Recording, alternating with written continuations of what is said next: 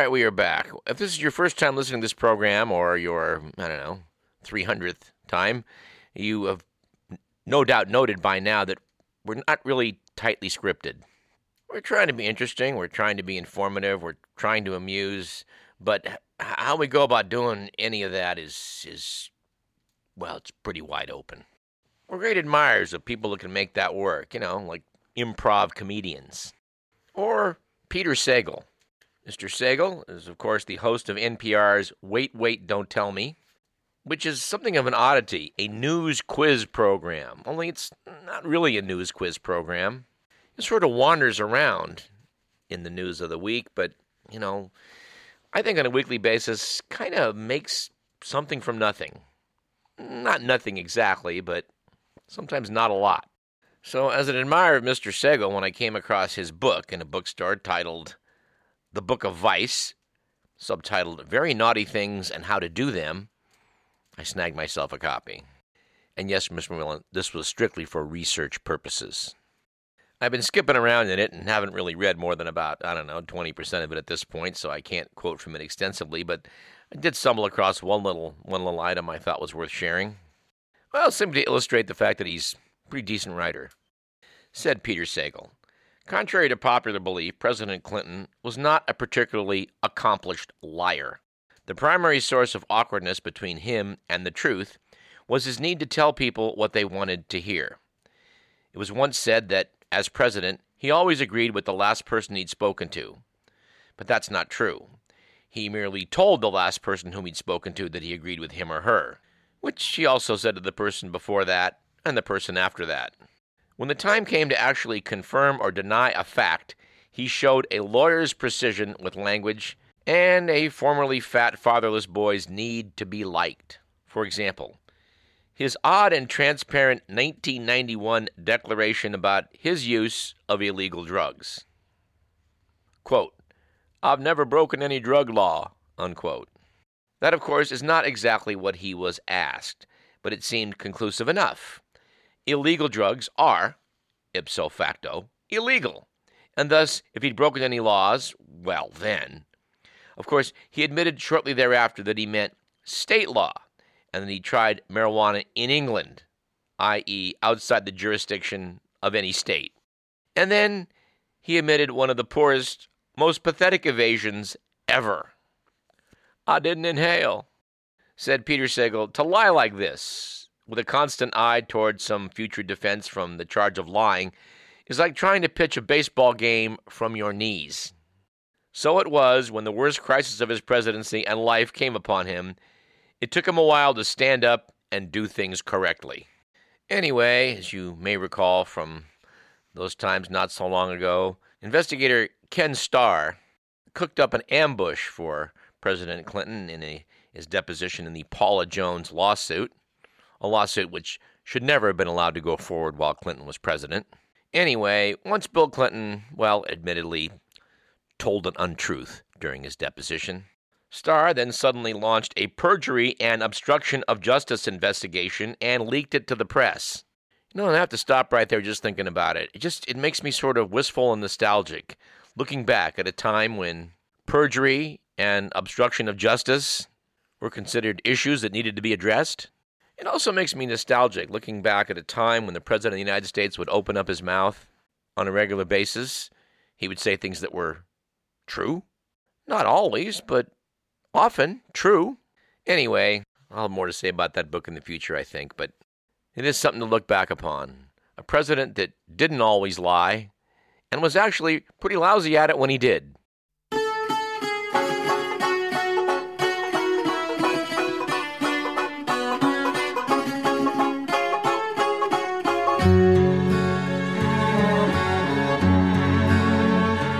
All right, let's do a little follow-up. We spoke a couple weeks back on this program with our favorite travel agent, Mr. Stan Godwin. He talked about things in China, and what he had to say was caught up with by the Wall Street Journal, who says the following: cash or credit?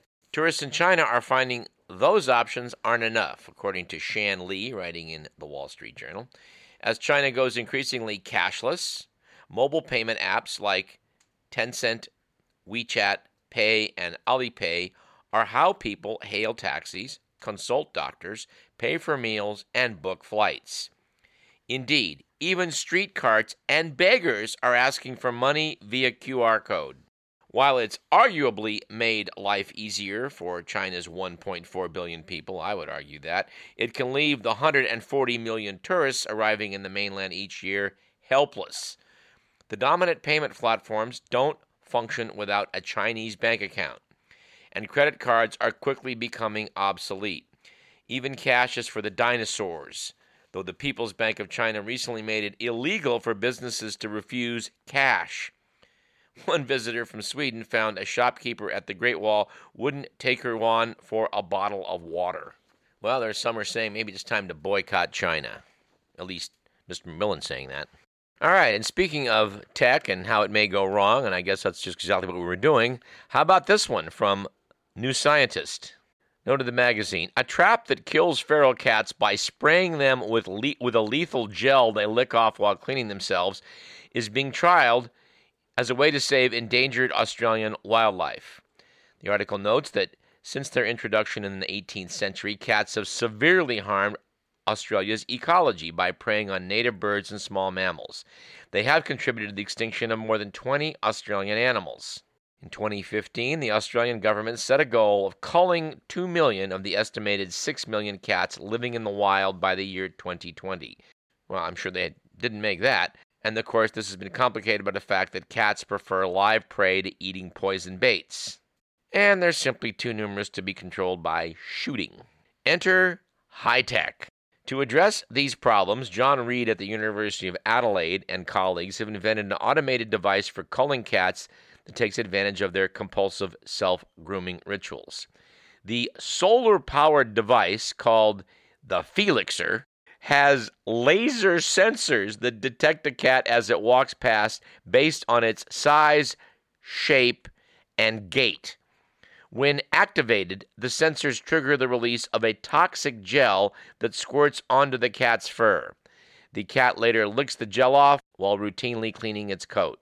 The gel contains a commonly used poison called sodium fluoroacetate that halts the production of energy in cells. The poison is thought to euthanize cats painlessly because it causes unconsciousness before shutting down brain activity, said John Reid, the inventor.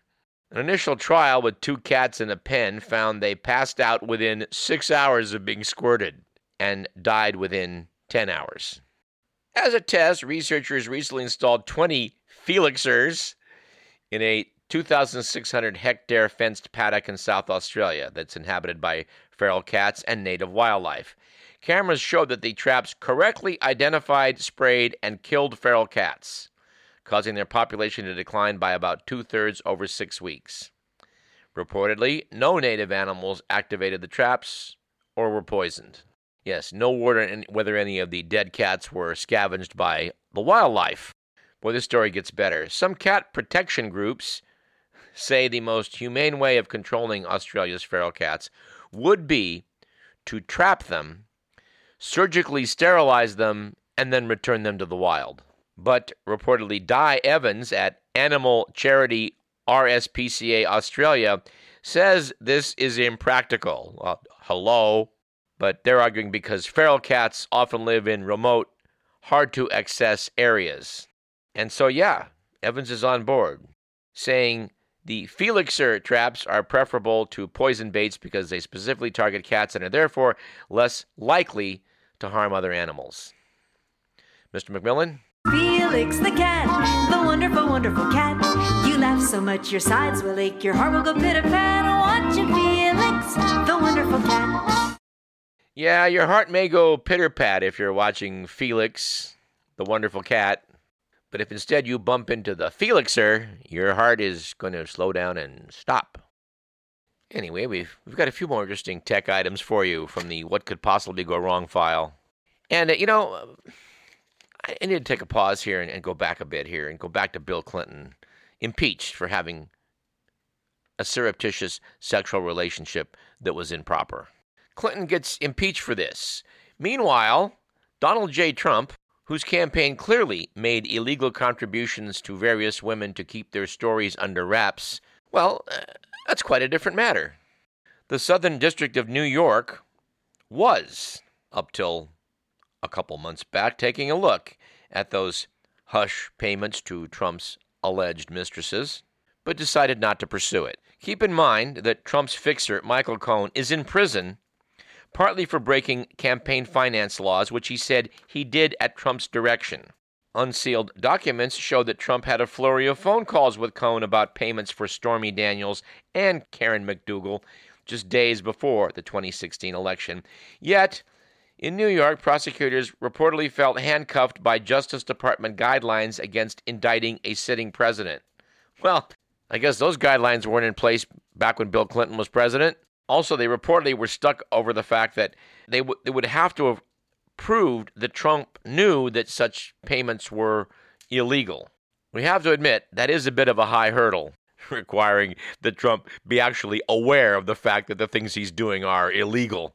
Anyway, there was a headline in the paper just today that investigators are looking into the possibility of, perjury and obstruction of justice charges against the president, based on the fact that he's lying about what he said, what he did, what he knew, why he did what he did. Fill in the blank. But to quote from the week's reporting, the House is investigating whether President Trump committed perjury in his written testimony to Robert Mueller. Trump testified he was unaware of contacts between his 2016 campaign and WikiLeaks. Yet, as reported earlier on this show, former Deputy Campaign Chairman Rick Gates testified at Roger Stone's trial that Trump and Stone spoke about WikiLeaks' future releases of stolen Democratic emails. After one phone call, Trump allegedly told Gates the damaging information would be coming.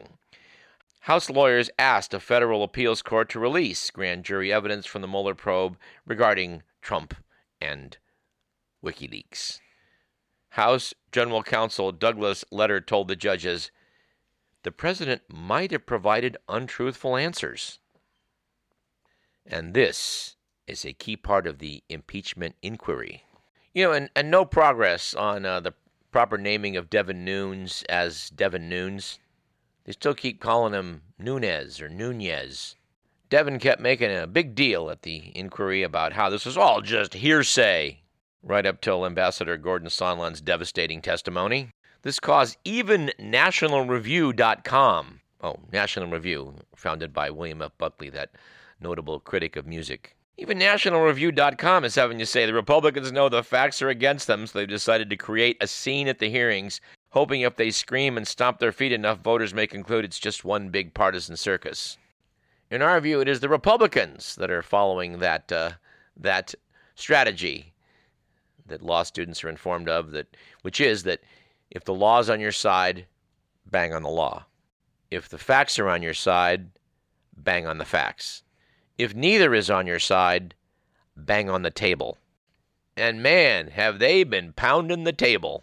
Since I'm taking a political detour here, which I will get off of in a second, I just have to add one final thing. According to the Washington Post, the Secret Service had a list of 4 finalists to host the G7 summit when they were told to add President Trump's Doral Resort to the list in July, according to newly released emails, which led to the short-lived decision to award the summit to the president's property.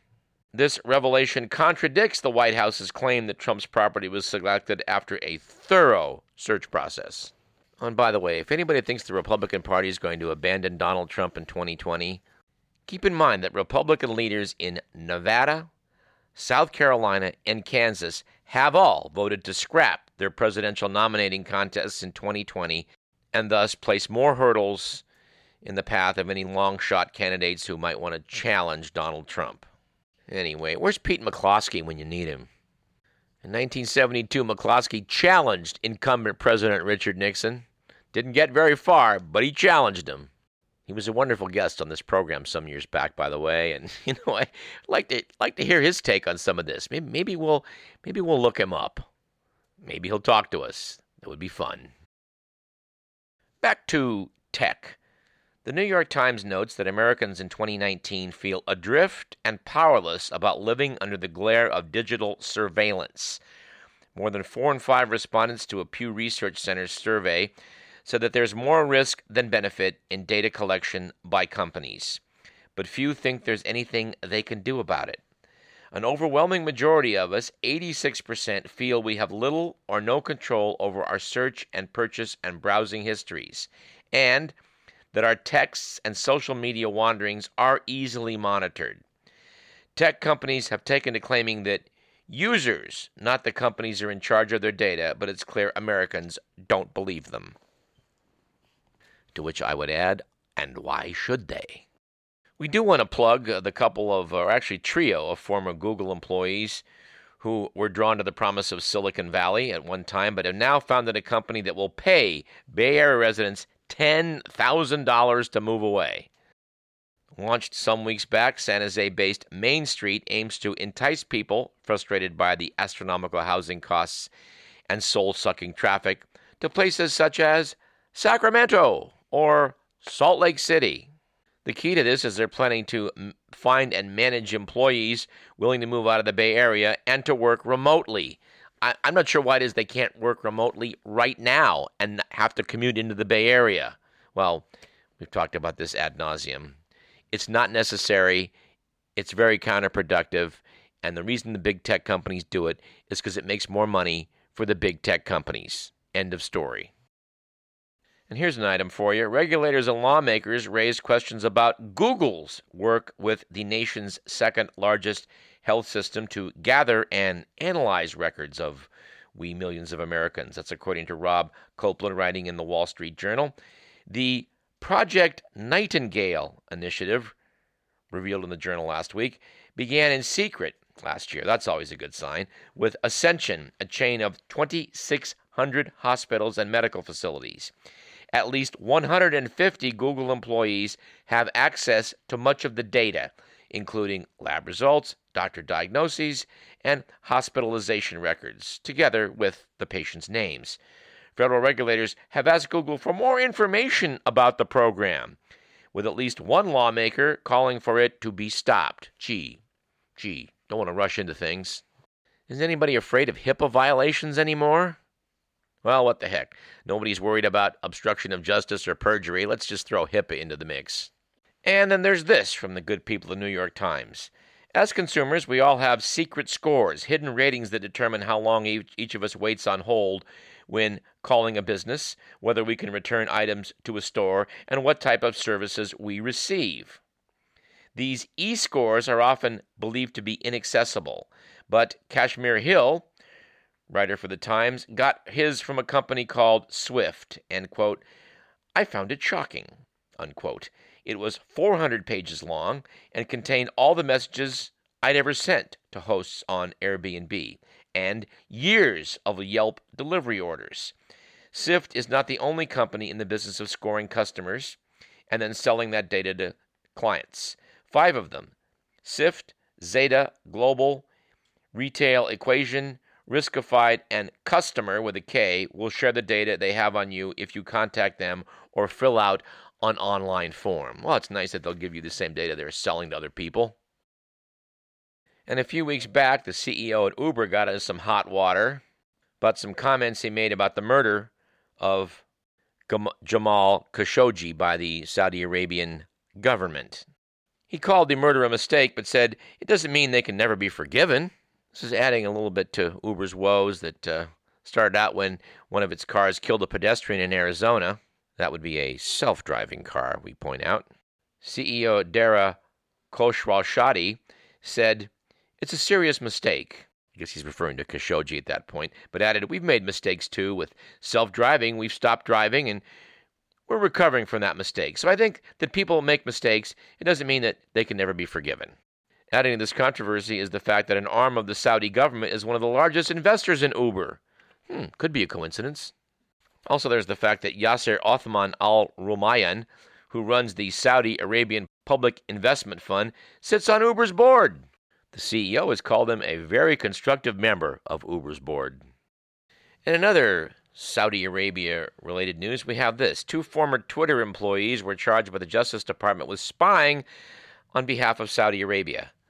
This is according to the Wall Street Journal. One, Ahmad Abouamo was arrested in Seattle last week and is accused of trying to obtain personal information about Saudi Arabia's critics, including the email address of one prominent critic of the Saudi royal family, with more than 1 million Twitter followers. The second, a former website maintenance worker, Ali Asbara, allegedly used his credentials to access over 6,000 Twitter accounts in 2015 on behalf of the Saudi government. A third Saudi national, Ahmed Al-Motiari, was also charged for his role in persuading the men to access the information, paying them with cash, and at least in one case, a watch. We're almost positive it wasn't a Timex. We got about 5 minutes left, and I do want to talk about the dark side of binging. The new statistic shows that 1% of the estimated global CO2 emissions is due to online video. And Elon Musk's SpaceX is interfering with astronomy again. And we want to talk about how the batteries many are envisioning for flying cars, don't exist yet. And how there is a looming electric car battery waste mountain. Seems to be certain in our future. Instead, I'm going to put all that off till next week's show. And instead, I'm going to pull an essay from the New Yorker, which quite tickled me, and see if we can't excerpt it.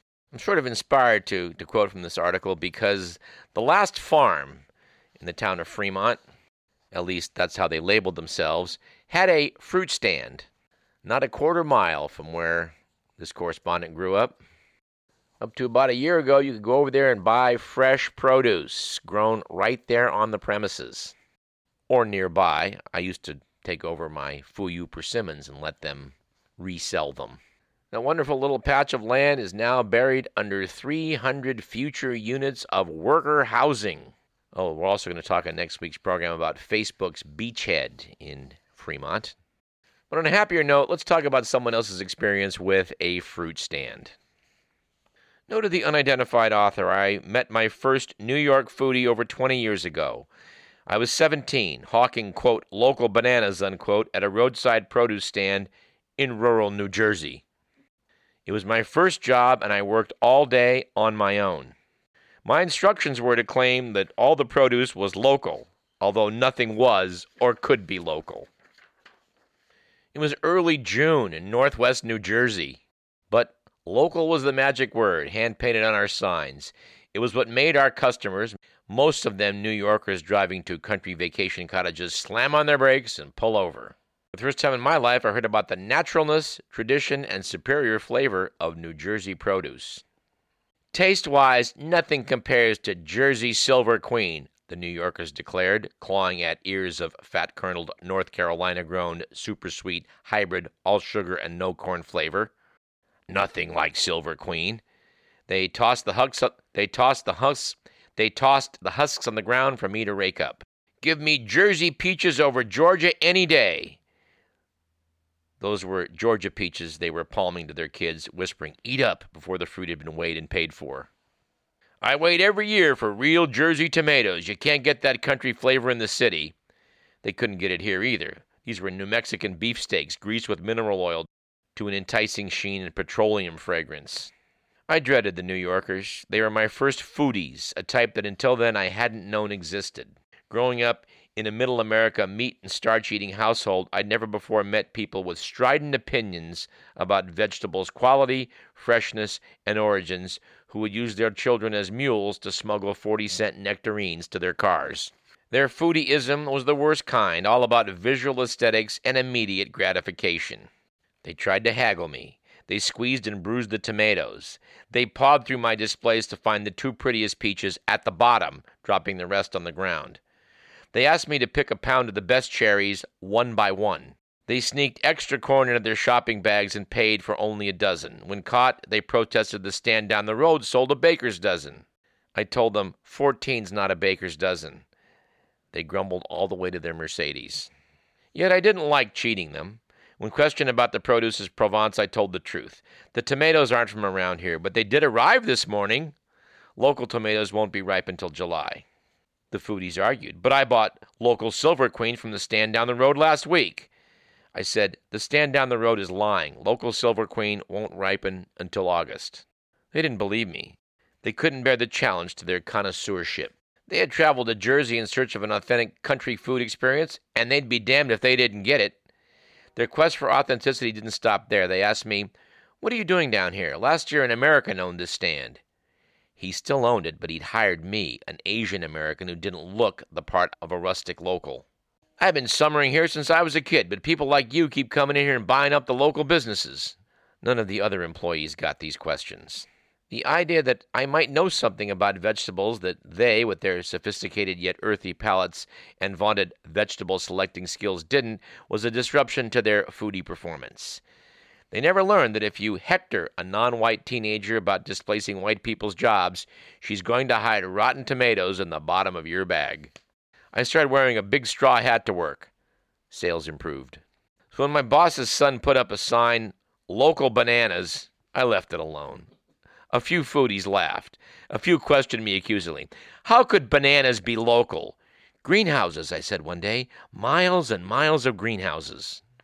In Andover Township. The word township got them. It was so quaint. A few local customers came to my rescue. It started when an old man in dungarees and a baseball cap parked his pickup and asked me, "How local are these local red peppers of yours?" I sized up the way he was sizing me up and said, "They're local to Mexico." He laughed, and he bought one. He was a retired farmer. I started looking out for and chatting with other farmers, most of them retired. They knew that the stand was a fraudulent imitation of the farm stands that used to belong to the Garden State's mostly vanished family farms. They knew the cherries came from Washington, the grapes from California, and they were grown on corporate holdings, not family businesses.